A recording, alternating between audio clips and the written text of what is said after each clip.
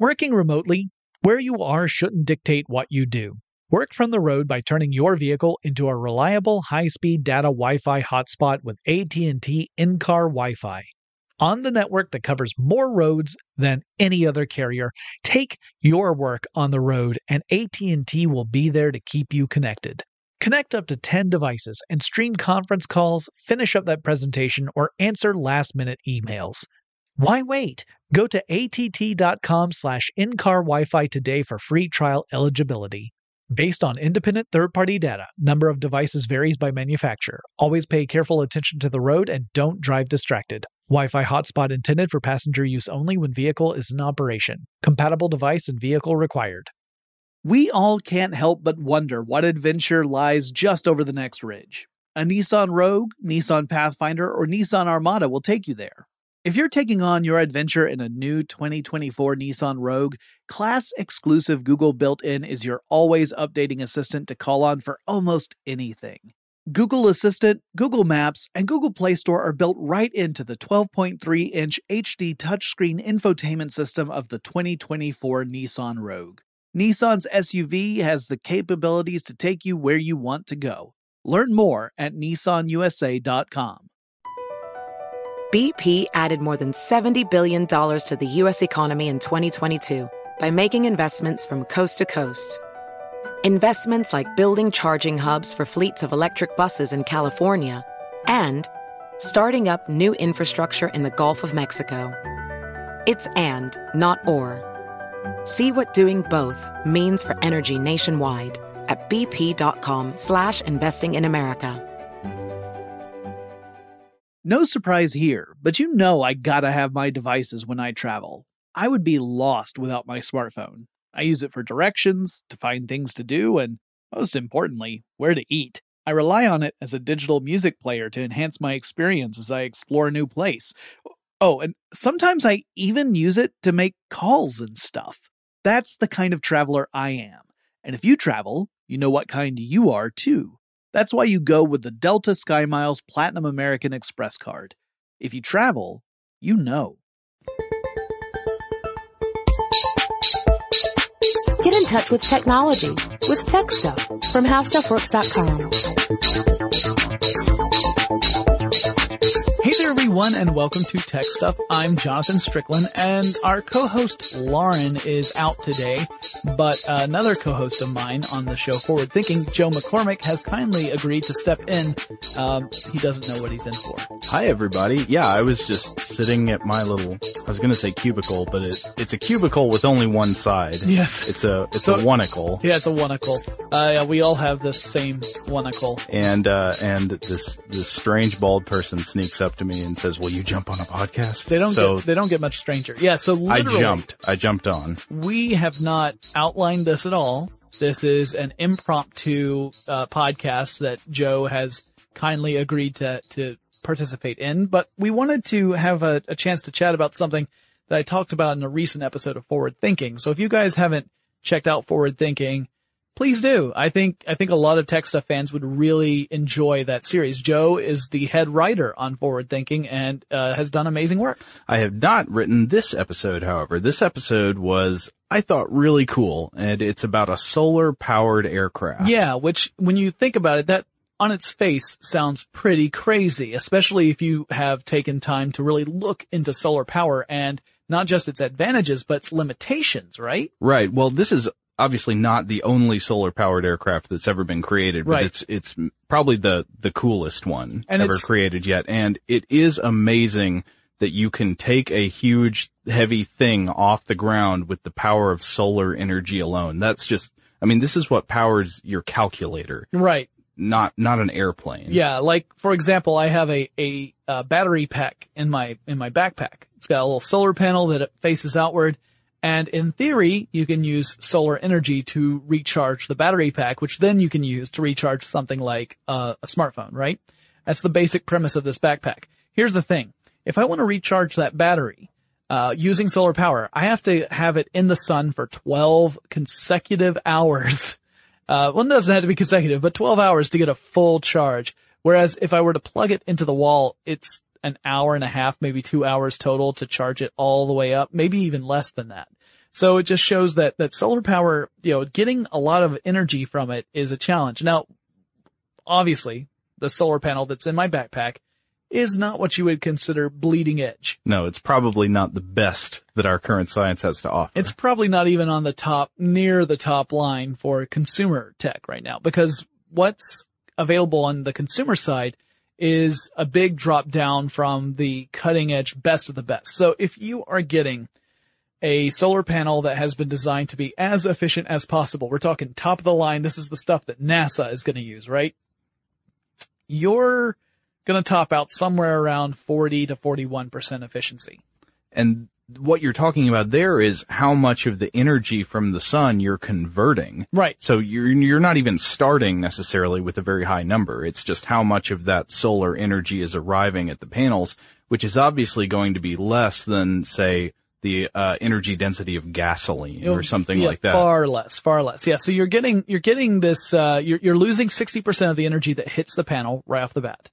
Then that ends up being converted into electricity, and it's not that much per solar panel. Like an individual solar panel doesn't put out that much electricity.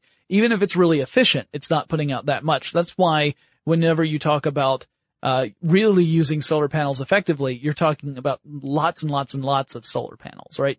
They have individual solar cells in them, and there might be thousands of these solar cells in one solar panel farm. Yeah, and if you're designing an airplane that's powered by solar panels, one of the big questions I would wonder is, where are you going to put them? I mean, when I heard about this thing before I saw an image of it, what I pictured in my mind was like a football field sized flat surface with just a tiny little, person strapped to the bottom of it. And that's not that far off, in a way. That probably wouldn't fly, but you have to design it like a plane. Yeah, you gotta have a lot of surface area, right? Yeah. You have to have a lot of surface area for multiple reasons. So the big reasons why you need a lot of surface area, which in planes means a wide wingspan, because obviously if you made the fuselage or the body of the plane the biggest part, then you have to figure out how do you get something that bulky and heavy into the air and have the vehicle maintain enough thrust to keep it in the air. Because, thrust is a really important part of this too. We just established that solar panels aren't generating that much electricity, so they can't, push a super powerful electric motor. And the electric motor is what's going to be turning the propellers that are going to provide the thrust necessary to get this plane in the air. So you have to keep weight in mind. You can't make it too heavy. And you still need all that surface area. So what do you do? Well, what the folks over at Solar Impulse. Oh yeah, we should have said that's the one we're talking about today. The Solar Impulse 2. Solar Impulse 2 is specifically the one we're talking about. There already has been a Solar Impulse 1, which was kind of a proof of concept vehicle that they built in order to test out the different engineering approaches they were going to take, because their goal is to have this Solar Impulse 2 go all the way around the Earth. I believe the demo of the Solar Impulse 1 was a transcontinental flight. Yeah. Right. It was from the west coast of the United States to the east coast. And they had several legs of the journey. They even had, set a record, for the most number of flight hours consecutively for a manned solar powered aircraft. So if you're talking about unmanned aircraft, you end up having really long times because you don't have a human that you have to. You don't need a cabin. Yeah, you don't need to worry about a person saying goodbye to their family for 2 weeks or whatever. So for the manned record, we're talking 26 hours, 10 minutes, and 19 seconds. So more than a full day. And if you're thinking solar power and you're thinking, how the heck were they able to fly when there was no sun? We'll get to that. But yeah, so the record's already been set. These were all proof of concepts that, they were saying, well, we need to figure out what things are required for this dream of flying a solar powered aircraft all the way around the world. What's required for that to actually become a reality? So this wingspan was the first thing. And, the Solar Impulse 2's wingspan is pretty impressive. We're talking about 72 meters. So that's more than 240 feet. We're talking about the width that's greater than, say, a Boeing 747-81. Okay, but unlike a Boeing 747-81, it doesn't have a huge fuselage full of passengers and cargo. Right. It has a tiny, tiny little compartment. Yeah. Yeah. It's essentially the body of the plane is very small. It'll allow the pilot and co-pilot to sit side by side, just as in a traditional, aircraft. And it's not, front and back like the old, World War I and World War II aircraft were. As a ball turret. Yeah, no, not gonna have to worry about that. But yeah, it's relatively small and it's made out of carbon fiber. So carbon fiber has a couple of advantages, right? It's pretty strong and it's really light compared to other materials. So you want to use something that's going to be resilient so it can withstand the rigors of air travel, and yet it can't be too heavy. So carbon fiber is what they went with. And in fact, the entire plane ends up being something like I think it's 2,300 kilograms. So that's around 5,070 pounds. That means that there are cars on the market that are heavier than this airplane is. This airplane that has a wingspan wider than a Boeing 747. That's pretty crazy. It's pretty crazy. I would imagine one reason that they can use those kind of fibers is because this airplane goes a lot slower than your standard passenger airplane, which obviously the faster you go, the more turbulence and friction you're going to have to withstand. Right. And, so with a Boeing for example, like your average commuter airline type of thing, you're talking about speeds in the 500 mile per hour range. With, Solar Impulse 2, you're not going to go quite that fast. The top speed is something like 88 miles per hour. 88 miles per hour. Fortunately, it does not require 1.21 gigawatts for it to fly, or else it would go back. How many gigawatts does it require? Not many at all, really. Because again, do you know how many solar panels are actually on this thing? I don't know. 17,000 across that 72. I guess I don't know what that wingspan means because I don't know how big they are. It's not that they're that big. Well, I mean, think of a 72 meter wide wingspan. Yeah. That's pretty huge. It's not that the panels themselves or the solar cells, I guess I should say. It's not that the solar cells are that big, because really 17,000 solar cells is more accurate than panels. Panels are like a collection of cells. But, they're not that big, but the fact that there's 17,000 of them is pretty impressive. And they're only driving 4 electric motors. And like I said, those electric motors turn electric propellers. The propellers are shaped in such a way to help provide the thrust needed so that you maintain the speed to stay in the air. Those wide wings also are able to provide a lot of lift and stability in flight. Although it is kind of tricky. You can't, take off in windy conditions with this thing. You would imagine not, because with such a wide wingspan, a little bit of wind could easily get it to start tilting any which way. Yeah, yet another thing I'd also imagine is that the wider wingspan allows it to stay aloft at lower speeds. Yeah. Yeah, that's another thing. And it's also not going to go to the same sort of altitude that you would see with like a commuter jet or something. That's not going to go up to 35,000 feet. So yeah, we've got this incredible aircraft that's light. It's able to, get through the air without falling apart, despite the fact that it's so light. It's able to drive these electric motors. So how can it fly at night? Well, that's an excellent question that we'll answer in just a moment. But let's take a quick break to thank our sponsor. Working remotely, where you are shouldn't dictate what you do. Work from the road by turning your vehicle into a reliable high-speed data Wi-Fi hotspot with AT&T in-car Wi-Fi. On the network that covers more roads than any other carrier, take your work on the road and AT&T will be there to keep you connected. Connect up to 10 devices and stream conference calls, finish up that presentation, or answer last-minute emails. Why wait? Go to att.com/in-car Wi-Fi today for free trial eligibility.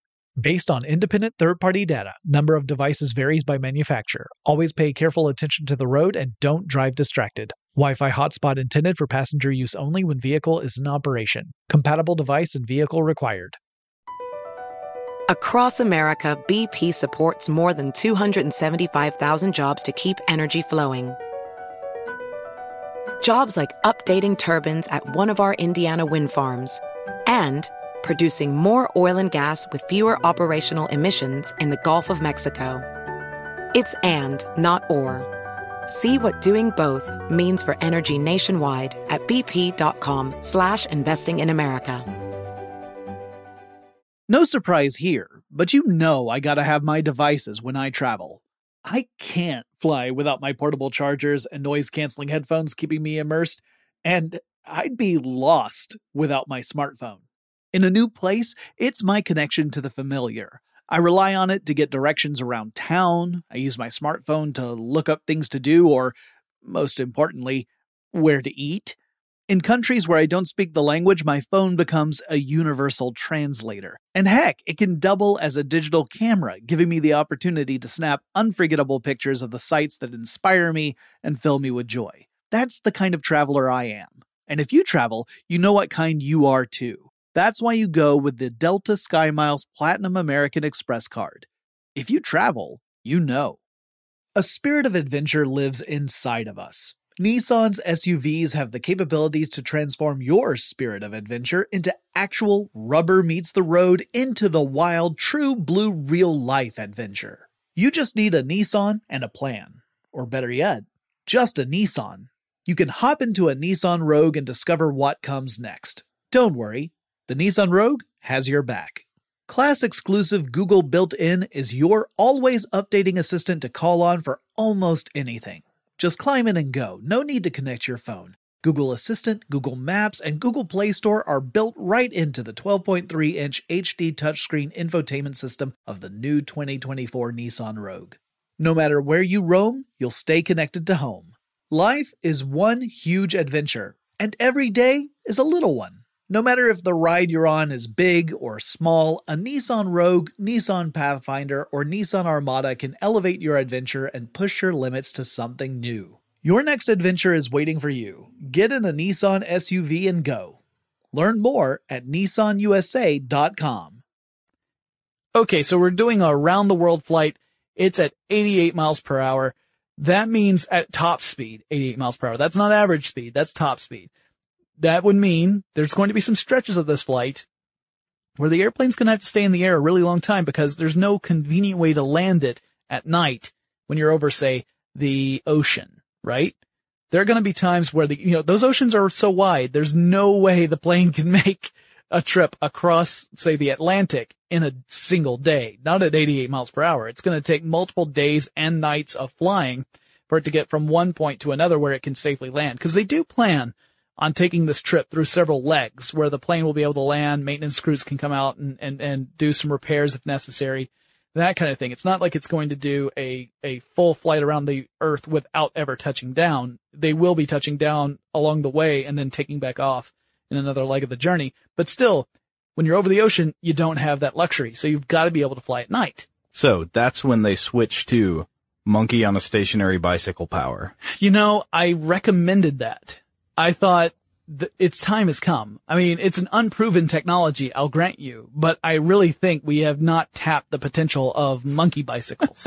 No, I think they've got to be using some pretty good batteries. Yeah. And that has to be a very important part of the design, right? Because batteries are heavy. Exactly. And this airplane needs to be light. Yeah, they used, they created lithium batteries. They actually the engineers had to look at a way to make the batteries incredibly efficient, and they had to be able to charge quickly, because if you aren't getting a full charge throughout the day, then while you're also driving those propellers, then that could become a problem at night, right? If you want to remain aloft, that could be a serious problem. Yeah. So they experiment with different electrolytes, which of course, as we know from Idiocracy, is the stuff that plants crave. But no, they experiment with a lot of different chemical compositions to try and make the most efficient batteries. So they went with lithium batteries that are kind of, think of it like a long, thin, almost like a film, as opposed to a big battery pack. Okay. So it's pretty remarkable, the design, and the batteries weigh 633 kilograms, or about 2,077 pounds, which means that, they weigh a little bit more than a quarter of the actual plane itself, the batteries alone. Wow. So obviously batteries are heavy. They're important because you have to have that energy to tap into at night. Otherwise, once the sun starts to go down or it gets too cloudy, your plane would plummet. And this isn't just a problem for planes. I mean, it's especially a problem in planes. But Right. This is a problem for any electric vehicle, right? Is how to deal with this massive battery that's required to operate motors with this kind of power. Exactly. And it's something that we've seen not just in electric vehicles, but electronics in general. It's one of those constant questions that pop up about how, the processing power has increased steadily over the Working remotely, where you are shouldn't dictate what you do. Work from the road by turning your vehicle into a reliable high-speed data Wi-Fi hotspot with AT&T in-car Wi-Fi. On the network that covers more roads than any other carrier, take your work on the road and AT&T will be there to keep you connected. Connect up to 10 devices and stream conference calls, finish up that presentation, or answer last-minute emails. Why wait? Go to att.com/in-car Wi-Fi today for free trial eligibility. Based on independent third-party data, number of devices varies by manufacturer. Always pay careful attention to the road and don't drive distracted. Wi-Fi hotspot intended for passenger use only when vehicle is in operation. Compatible device and vehicle required. BP added more than $70 billion to the U.S. economy in 2022. Investments like acquiring America's largest biogas producer, Archaea Energy, and starting up new infrastructure in the Gulf of Mexico. It's and, not or. See what doing both means for energy nationwide at bp.com/investing in America. No surprise here, but I gotta have my devices when I travel. I can't fly without my portable chargers and noise-canceling headphones keeping me immersed, and I'd be lost without my smartphone. In a new place, it's my connection to the familiar. I rely on it to get directions around town, I use my smartphone to look up things to do, or, most importantly, where to eat. In countries where I don't speak the language, my phone becomes a universal translator. And heck, it can double as a digital camera, giving me the opportunity to snap unforgettable pictures of the sights that inspire me and fill me with joy. That's the kind of traveler I am. And if you travel, you know what kind you are too. That's why you go with the Delta SkyMiles Platinum American Express card. If you travel, you know. A spirit of adventure lives inside of us. Nissan's SUVs have the capabilities to transform your spirit of adventure into actual rubber meets the road into the wild, true blue real-life adventure. You just need a Nissan and a plan. Or better yet, just a Nissan. You can hop into a Nissan Rogue and discover what comes next. Don't worry, the Nissan Rogue has your back. Class-exclusive Google built-in is your always updating assistant to call on for almost anything. Just climb in and go. No need to connect your phone. Google Assistant, Google Maps, and Google Play Store are built right into the 12.3-inch HD touchscreen infotainment system of the new 2024 Nissan Rogue. No matter where you roam, you'll stay connected to home. Life is one huge adventure, and every day is a little one. No matter if the ride you're on is big or small, a Nissan Rogue, Nissan Pathfinder, or Nissan Armada can elevate your adventure and push your limits to something new. Your next adventure is waiting for you. Get in a Nissan SUV and go. Learn more at nissanusa.com. years. We've got the whole observation of Moore's Law, where we're seeing it practically double every 2 years or so, depending upon your interpretation of the observation. Well then, why haven't batteries kept pace with that? I'm seeing my mobile device is getting more powerful, but the battery's draining faster, so it's not as useful to me as long. And part of that is just because batteries aren't on that accelerated path. I mean, there's only so much we can do with chemistry. To be fair, they have come a long way. This is also a topic we talked about not too long ago on Forward Thinking, is how far batteries have come. And sure. It is kind of amazing what we've achieved today. I mean, your standard lithium-ion battery today is kind of a wonder work. It really is. Yeah. The fact that you're able to recharge it so that the electrochemical reaction that's going on within the battery gives off electrons. I mean, that's the whole point of a battery. Otherwise, it would be useless. And in an alkaline battery, this is an irreversible, reaction. So the electrochemical reaction happens, electrons are given off as a result. You can use those electrons to do work, thus electricity. But once it's drained, once that chemical reaction is gone to a certain point, you're not generating enough electrons for it to be useful anymore, you have a dead battery. Yeah. Whereas with these lithium rechargeable batteries, there are non-rechargeable types too, but with rechargeable batteries, you can reverse that reaction by essentially forcing electrons backward through that pathway. It's basically doing the whole thing backward. You're putting work into the battery the same way you took work out of it earlier. Yeah. So the fact that we've managed to do that and increase the efficiency, even a little bit, is the reason why something like the Solar Impulse 2 is possible. And again, we're not going to see this actually fly around the world until 2015, but they've already proven that it works with that first proof of concept vehicle that was able to stay up in the air for 26 hours. The fact that it was able to recharge the batteries, fly all the way through the night and continue, they're fully certified to fly at night. It shows that there's been a lot of work done here. So we've got, the energy side covered. The fact that it's going to be using solar power to drive the electric motors at day, switch to battery at night. It's going to be able to fly really for as long as the pilot and co-pilot can stand. That was my question. Yeah. What's this going to be like for the pilot and co-pilot? Okay. Have you ever, Joe, have you ever traveled first class? Oh no. Okay. So I've traveled first class, not to brag, but, it's pretty sweet. And, once you travel first class. How was the champagne and cheese selection? We didn't have champagne. We had real pain. Thank you. None of this champagne you guys talk about. But I mean, anyone who's traveled first or business class and then goes back to travel coach, the belly aching is unbearable, right? It's just this idea, oh no. Can't go back. Yeah, you can't go back. By the way, I haven't traveled first or business in years, and frankly, I'm still amazed that planes work. So I'm happy either way. But there was a period shortly after that time where I was able to travel first or business, where I was one of those unbearable people for that particular reason. I'm unbearable for many other reasons now, but for that particular reason where I was, I can't believe this. What a wonderful frequency of complaining. I know. Flying coach, though, would seem like an amazing luxury compared to what the pilot and co-pilot are going to have to be able to endure to make this round-the-world flight a possibility. Because one of the things they're going to have to do, like I said, is stay in the air for, some of the estimates are as long as 5 days and nights, or perhaps even longer for just one leg of this journey. So for 5 days and nights, you are in a chair, in a plane, and you cannot go anywhere because there's no space. Every single ounce matters on that plane. Every single inch counts. So there's no space in the back for one person to go and collapse while the other one flies the plane. Instead, their chairs are going to be designed in such a way where they can lay back into a cot form, and the plane's going to have an autopilot. So they can set their heading and course and both catch some Z's while they need to, and then wake up and everything should be fine. Somehow I don't suspect that will happen.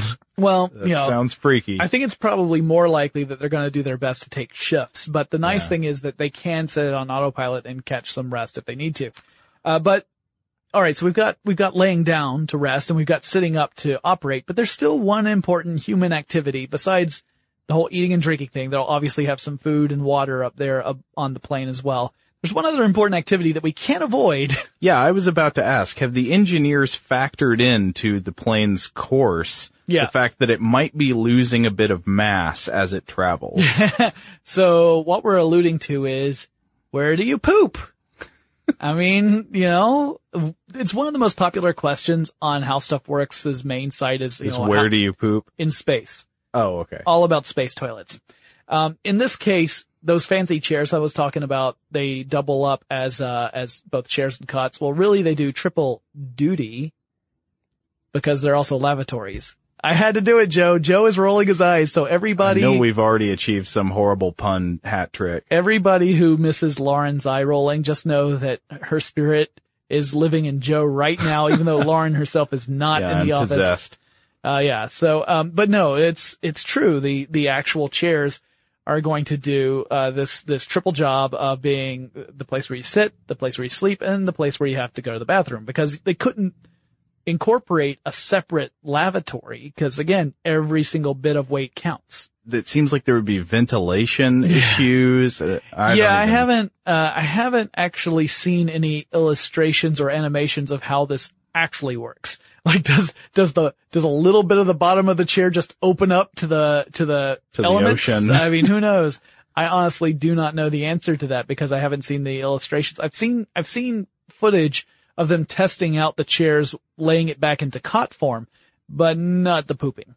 Well, here's a question I don't know if you know the answer to. Sure. Is the cabin pressurized? Are they flying at such an altitude that they don't have to pressurize the cabin? Now, the pictures I've seen them wearing, essentially, air masks as well. Okay. So I would imagine that the cabin is not pressurized, but I also imagine they're not typically flying at an altitude where that's too much of a problem. They did, as I saw, have masks there, because I saw a guy who essentially, he pulls the mask aside in order to eat a little snack cake, drink a little water, put the mask back on, go on his merry way. But whether or not the whole thing is pressurized, I don't think it is. Because again, that would require a lot of weight to be able to put in the systems necessary. You have to seal everything off, obviously, because if you don't seal everything off, you can't maintain a pressure. You know, it would just be escaping the whole time. Plus then you would have to have the mechanisms necessary to pressurize the cabin, and all of that adds weight. So really, when it comes to solar aircraft in general, not just the Solar Impulse, but any solar aircraft, anything that's not absolutely necessary to maintain flight tends to be left behind. So you don't have a lot of the systems and a lot of the other niceties. In fact, a lot of solar aircraft don't even have landing gear. They have wheels that'll allow them to roll around before they take off. But then once they take off, they jettison the wheels because that's weight. Yeah, it makes sense. It's like the fuel containers on the space shuttle. Yeah. So it means that when you're landing, you're not so much landing as you are having as controlled a crash as you possibly can, which I'm sure is nerve-wracking, but that's part of the design. So the plane is designed to have that kind of landing. It's not, an emergency type thing. This is standard operating procedure on board solar aircraft. And, so, I mean, it's kind of, I'm curious to see really how this continues to develop, what the experience ends up really being like for the pilot and co-pilot, whether or not they're able to make this. By the way, I didn't mention this, their plan for the entire journey, we're talking about that 88 miles per hour top speed. It's going to take them 5 months to go all the way around the world, and that's in various legs of the journey. So it's going to be lots of stopping and starting, but 5 months total. So it's it's not something that's going to take place super fast, obviously, but I'm really curious to see if they're able to make it all the way around the world. And one of the things I love about this is that it's really a pure engineering challenge, right? Yeah, totally. The whole thing was this idea of let's build a heavier than air aircraft only powered by solar energy. The batteries are charged by solar energy, so that's how you can say that. It's only powered by solar energy and be able to fly it all the way around the world. All right, that's our goal. How do we achieve that? And honestly, when they first started thinking about this, they started talking about it back in 1999. When they first started thinking about it, it was not something that could have been achieved just based upon the technology they had at their disposal. The team had to innovate and invent things and tweak stuff in order for this to happen.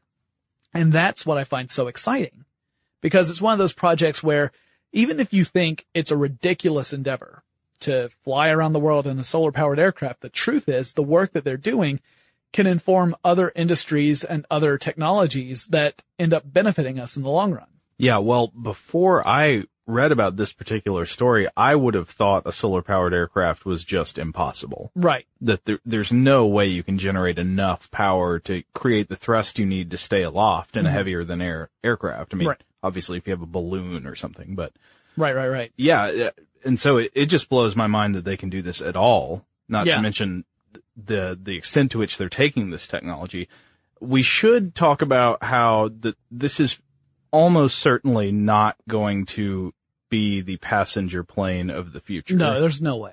Because first of all, I think all the reasons that we gave of what they had to do in order to make this possible, I'm pretty sure that your average frequent flyer doesn't want to poop in their chair.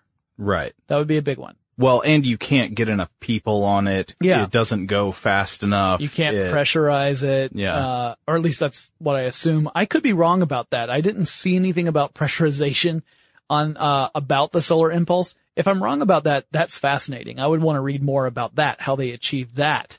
Right. Using this lightweight approach. But, well, even if you table that one, yeah, I mean, just all the other alone. concerns make this is not going to replace the passenger jet. No.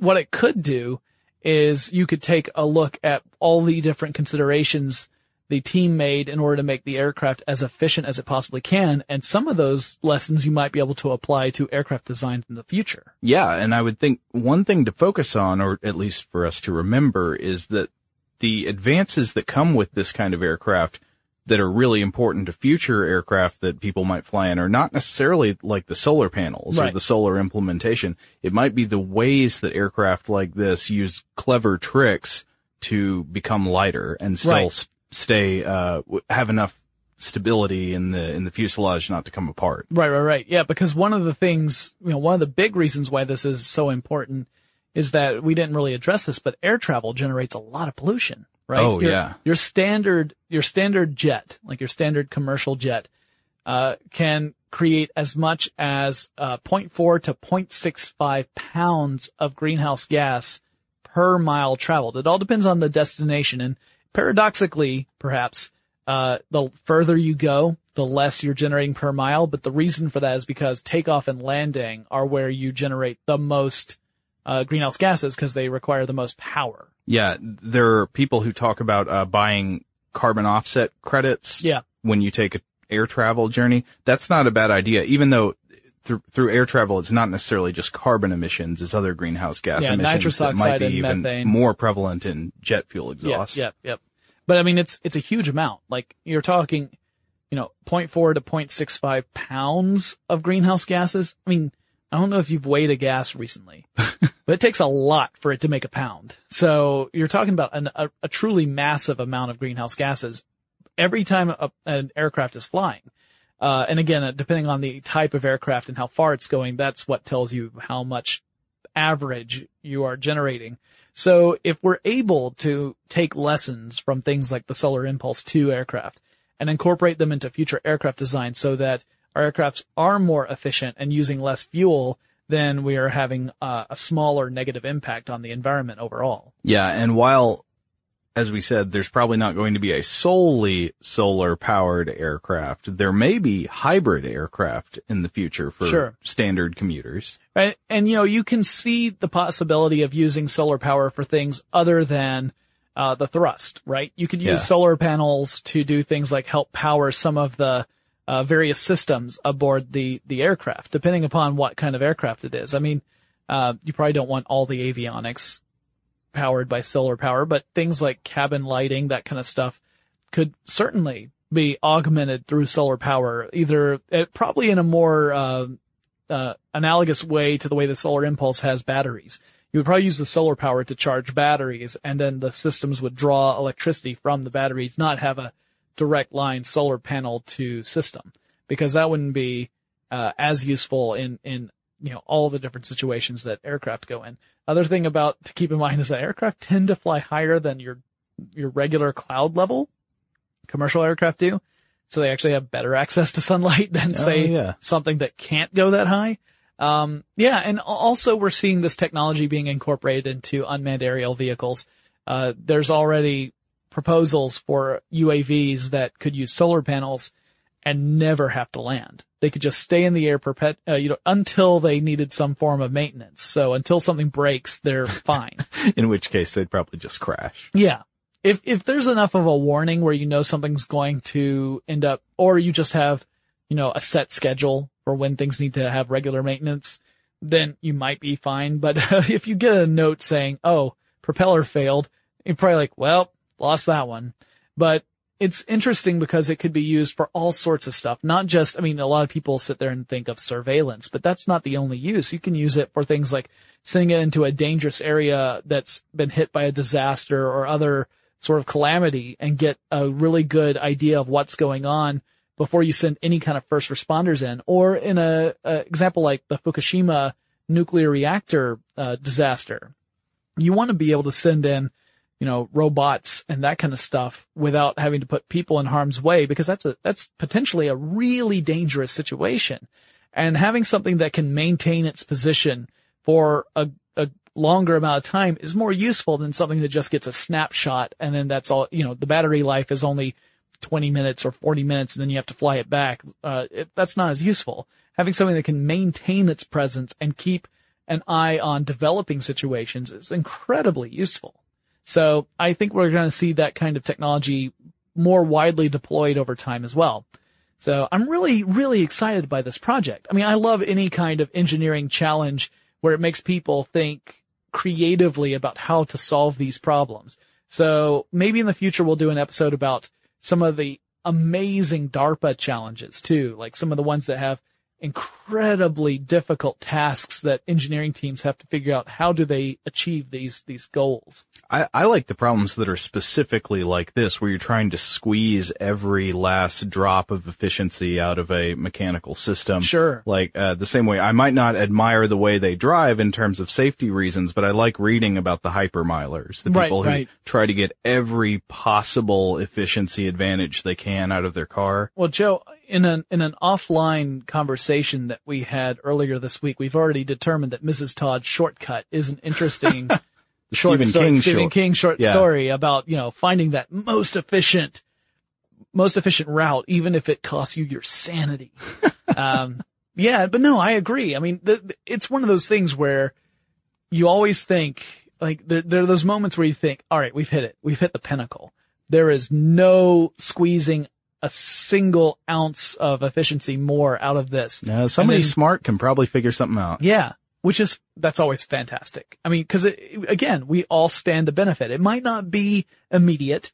It might not be that the next day you wake up and suddenly the world is a magical place, but it could mean that another 5 or 10 years down the road, technology that we had not thought was possible is a mundane reality because of the things we learned from these engineering challenges. It's pretty cool.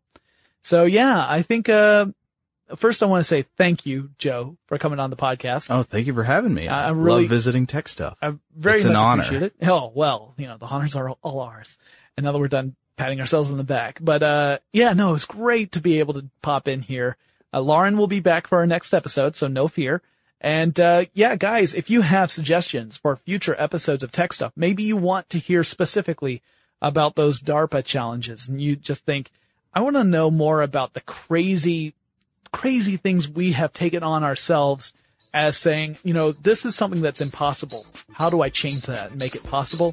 Let us know, because there are a lot of great stories in technology that relate to that kind of thing. Also, don't worry, we are going to be recording the episode about how to surf the web like a super spy very soon. We've heard you guys, you all want to know. Had a brief conversation with the FBI, but now you got the go ahead. Yeah, the men in black have wandered off. They forgot to use their little red flashy thing, so we're totally cool. We're gonna do it, so stay tuned because that episode is coming up soon. And any other suggestions you have, make sure you write us. Our address is techstuff@discovery.com, or drop us a line on Facebook, Twitter, or Tumblr. Our handle at all three is TechStuffHSW, and Lauren and I will talk to you again really soon. For more on this and thousands of other topics, visit HowStuffWorks.com.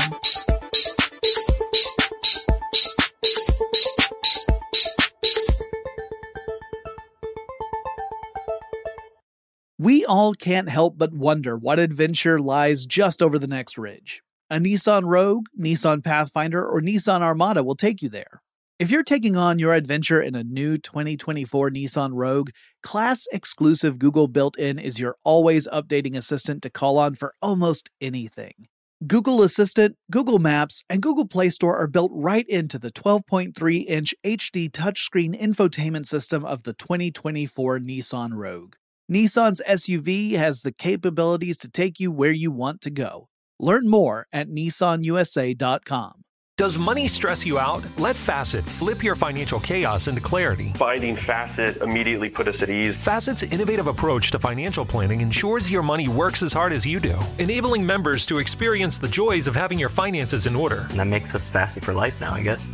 Visit Facet.com, FACET.com to learn more. This ad is sponsored by Facet. Facet Wealth is an SEC registered investment advisor. This is not an offer to buy or sell securities, nor is it investment, legal, or tax advice. These testimonials are from current Facet members who are not compensated. All opinions are their own and not a guarantee of a similar outcome. Welcome to 500 Greatest Songs, a podcast based on Rolling Stone's hugely popular, influential, and sometimes controversial list. I'm Brittany Spanos. And I'm Rob Sheffield. We're here to shed light on the greatest songs ever made and discover what makes them so great. From classics like Fleetwood Mac's Dreams to the Ronettes' Be My Baby, and modern-day classics like The Killer's Mr. Brightside. Listen to Rolling Stone's 500 Greatest Songs on the iHeartRadio app, Apple Podcasts, or wherever you get your podcasts. Infiniti presents a new chapter in luxury, the premiere of the all-new 2025 Infiniti QX80, live March 20th from the Edge at Hudson Yards in New York City, featuring a performance by John Batiste. The all-new 2025 Infiniti QX80 is an SUV designed to help every passenger feel just right. Be the first to see it March 20th at 7 p.m. Eastern, only on iHeartRadio's YouTube channel. Save the date at new-QX80.com. Don't miss it. 2025 QX80 coming this summer.